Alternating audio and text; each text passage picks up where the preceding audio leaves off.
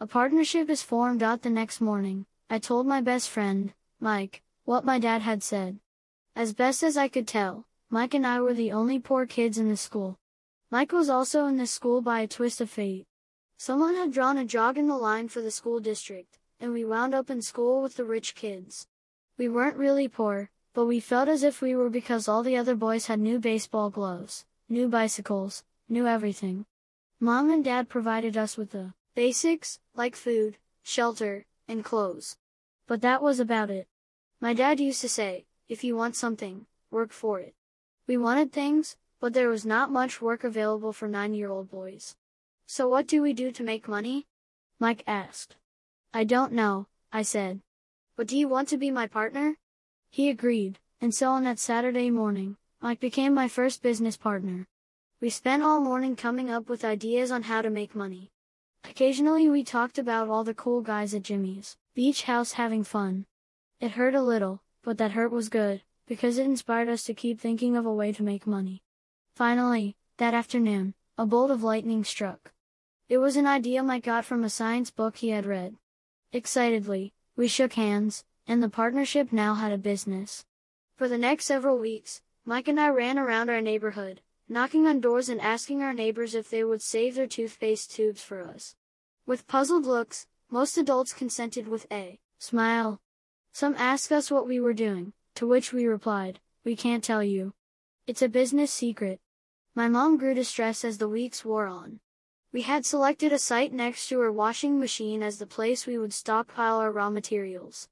In a brown cardboard box that at one time held catsup bottles, our little pile of used toothpaste tubes began to grow. Finally my mom put her foot down. The sight of her neighbor's messy, crumpled, used toothpaste tubes had gotten to her. What are you boys doing? She asked, and I don't want to hear again that it's a business secret. Do something with this mess, or I'm going to throw it out. Mike and I pleaded and begged, explaining that we would soon have enough and then we would begin production. We informed her that we were waiting on a couple of neighbors to finish their toothpaste so we could have their tubes. Mom granted us a 1-week extension. The date to begin production was moved up, and the pressure was on. My first partnership was already being threatened with an eviction notice by my own mom. It became Mike's job to tell the neighbors to quickly use up their toothpaste, saying their dentist wanted them to brush more often anyway. I began to put together the production line. One day my dad drove up with a friend to see 2 9-year-old boys in the driveway with the production line operating at full speed. There was fine white powder everywhere. On a long table were small milk cartons from school, and our family's hibachi grill was glowing with red-hot coals at maximum heat. Dad walked up cautiously, having to park the car at the base of the driveway since the production line blocked the carport. As he and his friend got closer, they saw a steel pot sitting on top of the coals in which the toothpaste tubes were being melted down. In those days, toothpaste did not come in plastic tubes. The tubes were made of lead. So once the paint was burned off, the tubes were dropped in the small steel pot. They melted until they became liquid, and with my mom's pot holders, we poured the lead through a small hole in the top of the milk cartons.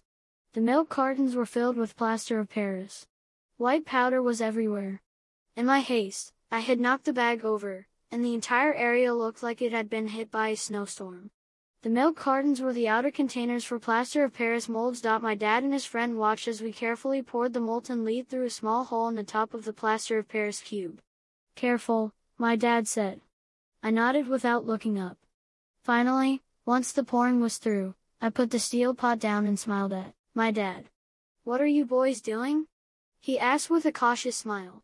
We're doing what you told me to do. We're going to be rich, I said. Yup, said Mike, grinning and nodding his head. We're partners. And what is in those plaster molds? My dad asked. Watch, I said. This should be a good batch. With a small hammer, I tapped at the seal that divided the cube in half. Cautiously, I pulled up the top half of the plaster mold and a lead nickel fell out. Oh, no. My dad exclaimed. You're casting nickels out of lead. That's right, Mike said. We're doing as he told us to do. We're making money. My dad's friend turned and burst into laughter. My dad smiled and shook his head. Along with a fire and a box of spent toothpaste tubes, in front of him were 2 little boys covered with white dust smiling from ear to ear. He asked us to put everything down and sit with him on the front step of our house. With a smile, he gently explained what the word counterfeiting meant. Our dreams were dashed. You mean this is illegal? Asked Mike in a quivering voice. Let them go, my dad's friend said. They might be developing a natural talent. My dad glared at him. Yes, it is illegal, my dad said gently.